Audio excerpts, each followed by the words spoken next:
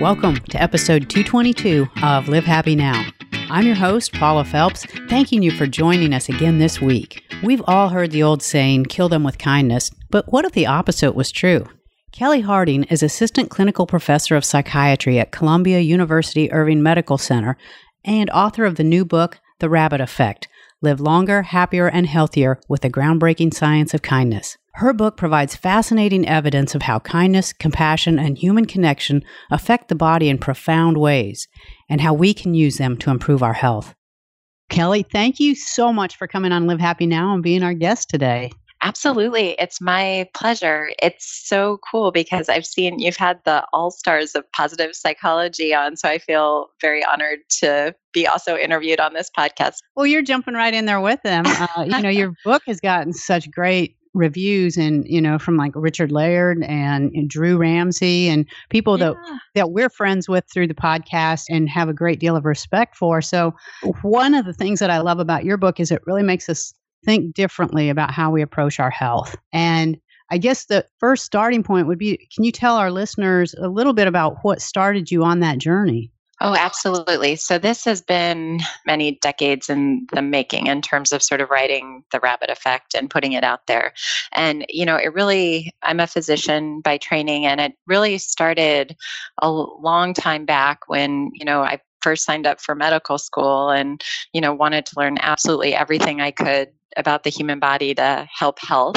And then, once I started to get on the wards, I noticed these inconsistencies with patients where patients with the same diagnosis, one person would do much better sort of their quality of life and even sometimes how long they would live compared to others, despite having similar biological diagnoses. And these clinical mysteries kind of made me wonder, what are we missing in medicine? So that led me on sort of a wild goose chase through internal medicine, psychiatry, and eventually came to public health, and also a research fellowship focused on unexplained symptoms in there as well. And that actually brought me to this point here where I decided this was too big a story not to share with people.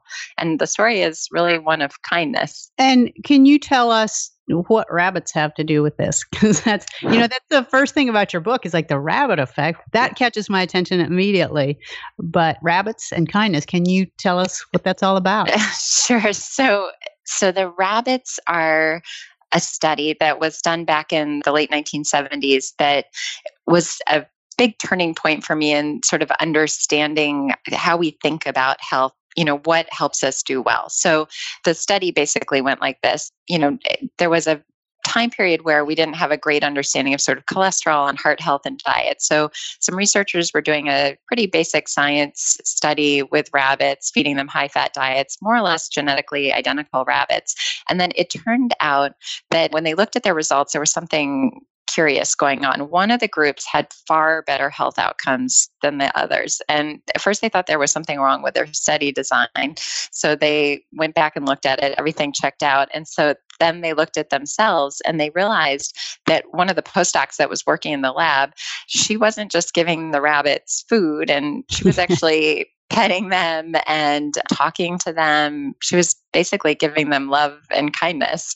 And so they decided that even though they weren't behavioral scientists, that they'd try to replicate the study, the findings, that they couldn't ignore it. It was too big to ignore. So they went back and they redid it, this time with very tightly controlled conditions. And that sure enough, they got the same results, that this one group of rabbits that had that connection did far better health-wise than the other rabbits that didn't have it. And they ended up publishing it in the prestigious journal Science, which was, a really big deal. And then many studies, it sort of went the way of life moved on. And as we continued to go down our very sort of biomedical path, which is certainly helpful, but it was sort of missing this bigger picture of the bigger context of health. And that's that connection is just so key to our health. And we hear that more and more, but it seems like even though it's preached, it's not always implemented. Even from when we go to our medical doctors, even though they know it's important, that's maybe not their priority. Our current system is very problem focused, and it's tough because, and as a clinician in the system, I understand this, you have limited time to try to address the immediate problem. The thing is, our lives take place in this bigger context, our relationships, our communities, our schools, our workplaces, all of this, and it plays into our health. So the challenge is, how do we start to address that when it comes to healthcare? And my thought on it is twofold. One, I think clinicians are well aware that we're missing something big when it comes to healthcare. Because, I mean, how many times has your doctor asked you, you probably hear like, how many drinks do you have a week? How many cigarettes do you smoke? But like, how many times did you meet up with friends for brunch? Or, right. Yeah. Those are not making the questionnaire yet. Right. Even though, the data shows that our connection to other and loneliness has as significant, if not more, of an impact on our health than very well established risk factors like smoking and obesity and even heavy alcohol use. And as we become aware of that, then what role do we need to play in our own healthcare? Because we already know we have to be our own healthcare advocate, but we tend to think of that from the standpoint of negotiating and navigating the medical system. But we also now need to be more responsible about making sure we're getting the social connection and kindness and things like that in our lives. Right. And that's actually what really inspired me to write the book, is that it goes beyond just sort of, I think for a lot of people, health feels like, well, I go see a doctor maybe once a year, once every 6 months, or when there's a problem, which is great. Good medical care is important. The other side of that is health is really what's happening in our minute to minute of our daily lives. And we have to see that hidden factor first to appreciate that that's actually probably having a far greater impact on our overall health and well-being than these occasional one-off doctor's visit. So the idea is really that this is something we all need to be aware of, and we need to be thinking about it in our interactions with people, because it flips the script for sure to talk about, we don't usually think of our workplaces as somewhere where health is happening, but it turns out there are these really big population studies that show that, in fact, our workplaces have a huge impact on our health. And we need to be thinking about, are we treated with dignity at work? Do we treat our coworkers with dignity? Do we manage to navigate conflict in a respectful manner? Or how are we approaching these sort of micro interactions that happen during the day? And that's one thing I really love about your book, because a lot of books and a lot of things that we read give it in a general idea of we need to be doing these things. But your book is very specific with cause and effect and in different environments. And that, I think, is incredibly helpful for those of us who know we need to implement this in our lives, but aren't necessarily sure of what that looks like. Well, I think for me, the other big piece of this is really action. We all have it within our toolkit to be able to take action, like pretty much the moment you put down this podcast or stop listening.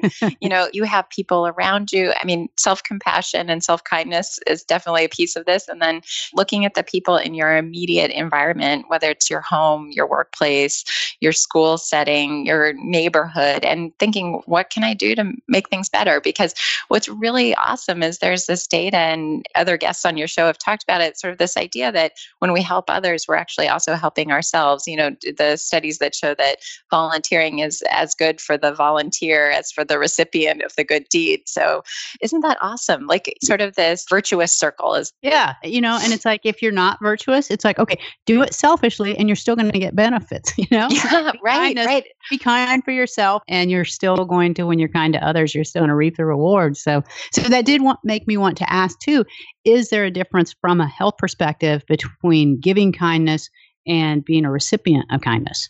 Oh, that's interesting. And I don't know if those studies have necessarily been done, but I would say this. I think we often ignore sort of like what's hidden right in plain sight in front of us. And that's that kindness really matters. And there is ample evidence. I mean, it's not just like the one-off study. It's like ample evidence where how we're treated in these different situations and doing things that are kind for ourselves and others seems to be helpful. So that was my goal with writing The Rabbit Effect, was to try to put together all this public health data with then what we also are increasingly understanding is happening on a micro level, on a microscopic level, with like epigenetics and telomeres. And it's really cool because on the one hand, we've got enough evidence to say, like, absolutely go forward and be nice and kind and treat other people well. And, there's not a lot of downside. So you can't really like overdose on it really. So, which is also a nice thing because I think,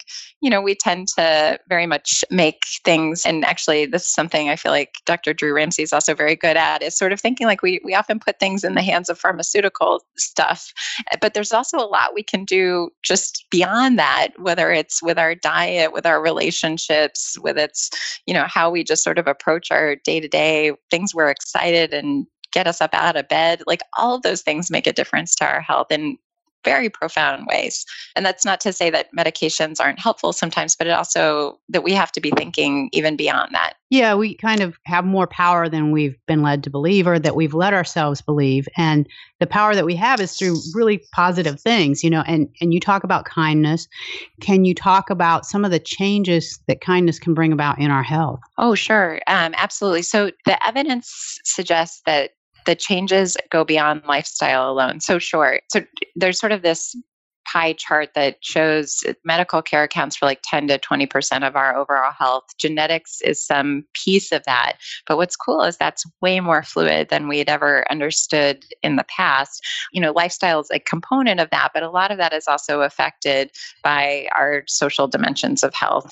So what's exciting is the evidence about kindness goes sort of both ways. It's helping us both hopefully prevent diseases, and then also when diseases do arise, that we live better and longer with them or have higher quality of life. And I think that's really the important thing to keep in mind. Like, I think in medicine, a lot of times it sort of feels like disease is the enemy. We're trying to avoid it at all costs, but human bodies break down in different ways. And part of being able to navigate illness better and fare well with things that may come is kindness. And that can be sometimes through social support that you have, and then also doing things that continue to keep you engaged with life is also something that's incredibly helpful when it comes to health. Yeah, and when you read your book and the stories and the illustrations of people that you've dealt with, I mean, you can't argue with that, the effect that it's had on how different people have very different outcomes just because of that kindness and because of the way they're living their life, not necessarily their physical habits, but their emotional and mental ones. Absolutely. Well, working in the emergency room, it was always curious to me, sort of the patients that would sort of come back over and over again, or, that everything would go very well in the hospital, but then, they would leave and there would be some disastrous outcome. And a lot of times you see what that is the hospital and clinics are sort of separated from all these things that are influencing us in our day to day. And we have to start paying attention to that stuff.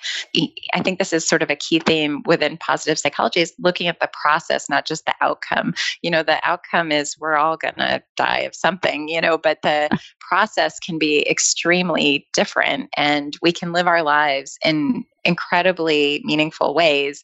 But we have to also recognize that that's actually a part of good health. Like thinking about our social world is a key piece of that. So I find this all, as a clinician, I find it incredibly exciting because it's such a big opportunity, both within healthcare and both within how we treat each other in our communities. Absolutely. Yeah. I think as we get more aware of this and more people start living this way, it can affect incredible change.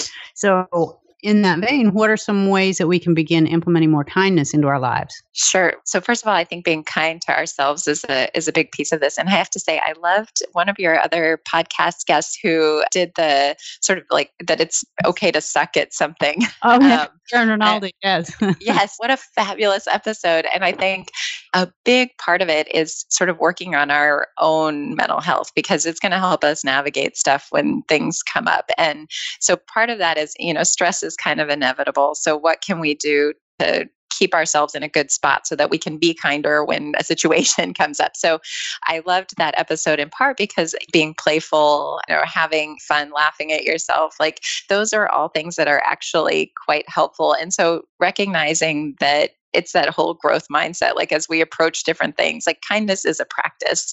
And I can't reiterate that enough. None of us are kind or sort of happy all the time. It's sort of this idea that we're practicing it and we're open to it. And that's incredibly rewarding and fun in itself. And the cool thing is, it turns out it seems to be quite good for our health, is our physical health as well, which is great, our mental and physical health. Yeah, as you had said earlier, it has no downside, and it does make incredible changes for us. And again, your book just really drives that home. And speaking of the book, your conclusion is so powerful. And the thing that really stuck with me was that observation that kindness takes bravery. Could you talk about what you meant by that? Absolutely. So I think there's a misperception when people hear the word kindness. They sort of think like, oh, it's nice if there's time, like somebody, I'll see if I can fit that in. Right, exactly. Or maybe even being somewhat of a pushover or something. But I actually think kindness is fierce. It takes a lot of practice, and it takes navigating some tricky situations. So what's cool about that is that's a skill, and that's something that can be learned through conflict resolution practices, and also just recognizing that kindness means actually engaging in some difficult conversations sometimes, because it comes up with some big topics within society, like inequality, other things that fairness, how we treat one another, and all of the different aspects of our lives. And so, I think we have to also acknowledge that part of kindness is bravery, and being willing to take on some of those conversations sometimes when they're not particularly comfortable. And our instinct is probably to run the other direction. And timing wise, your book's release is perfect because kindness and civility are not having their best year ever right now. And so what is that doing to us from a mental health and a physical standpoint? That's what I kept thinking about as I was reading your book. And it's like, oh my gosh, I'm thinking of all these things that are going on in the background. And as I read what happens to us as a result of kindness, I'm thinking, well, what's happening to us right now because of everything that's going on and the way that we're talking to each other? So there is a message in there. So, our social world is impacting us both on a personal, individual level, and then sort of collectively as well. And I think it's hopeful in the sense that I think we can turn this around. And the big thing is acknowledging that how we treat one another matters. And, I guess that the piece, when you sort of step back and look at it, is, we're all in this together. And even when people have different viewpoints, how can we have a dialogue that we still focus on the problem and not sort of issues with each other? So, and I think we're seeing it sort of with people feeling very divided in different ways throughout society. And so, the message in there, because you can only really act on an individual level, is do what you can to try to connect with the people around you, and branch out and, go outside your comfort zone, meet people who aren't just like you in the same way, and try to learn about their lives and their challenges. And for me, I think it's a great joy, because I think for people who practice that, and that's practicing kindness, they often discover that our similarities are much greater than our differences. So I think this is the conversation of our times, and recognizing this isn't just a political issue necessarily, it's also a health issue. We need to be thinking about those things, how we treat one another. This is, in many ways, the book is a story about public health. And in America, especially, we invest a lot in biomedicine, and we spend a lot of money on it. The question is, can we sort of think about not just individually, but also collectively, how we can maybe spend resources in a way that helps support people? I put in the book data about supporting new moms and new families actually has societal impacts decades down the road. What can we do to help people during these sort of critical periods of their lives, both biologically and socially? There's so much work to be done, but at the same time, it's my life's work. And I feel like it's also so rewarding for the people that choose to engage. Yeah.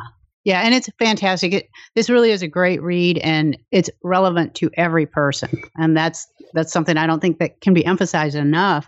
So as we let you go, for those people who are listening right now, what are a couple of things they can do right now to start making positive changes to improve their mental and physical health? Sure. I would say reach out to someone you love today. Tell them thank you for being who they are. Offer some gratitude. Think about gratitude in your own lives. The data on that's fantastic. And, even simple things like offering someone a hug, someone you love that is appreciative of hugs. That not just going down at the bus stop, you're saying, no, maybe not. Right. Or the guy with the free hug sign. Maybe it's somebody in your life that that you feel comfortable hugging, I would say go for it.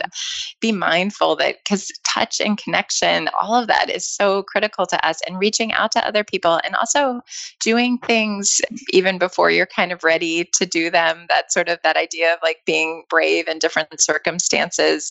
You're setting a model for someone else. I feel like almost every episode I have listened to your podcast, that's exactly what you're sort of teaching people, is working on your own happiness is actually helping society as well, especially when that happiness is not happening in a vacuum, it's happening in connection with other people. Absolutely. Well, this is terrific, Kelly. We'll come back in just a minute and tell people where they can find your book, find out more about you. But thank you so much for sitting down with us today, because this is such an important book. And I think it really, I'm not overblowing it when I say it can really change people's lives. Oh, that means so much to me. Thank you so much.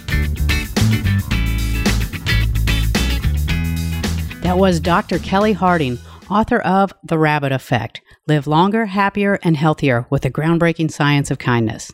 If you'd like to learn more about Kelly and her book, please visit us at livehappynow.com, and we'll tell you where you can find her book and also where you can find her online to keep up with her research. We hope you're already a subscriber to Live Happy Now, but if you're not, you can find us on the Pandora Podcast Network, Spotify, SoundCloud, Stitcher, iTunes, and Google Play. Just look for us on your favorite platform, hit subscribe, and you'll never miss an episode. That is all we have time for this week, so we'll meet you back here again next week for an all-new episode. And until then, this is Paula Phelps reminding you to make every day a happy one.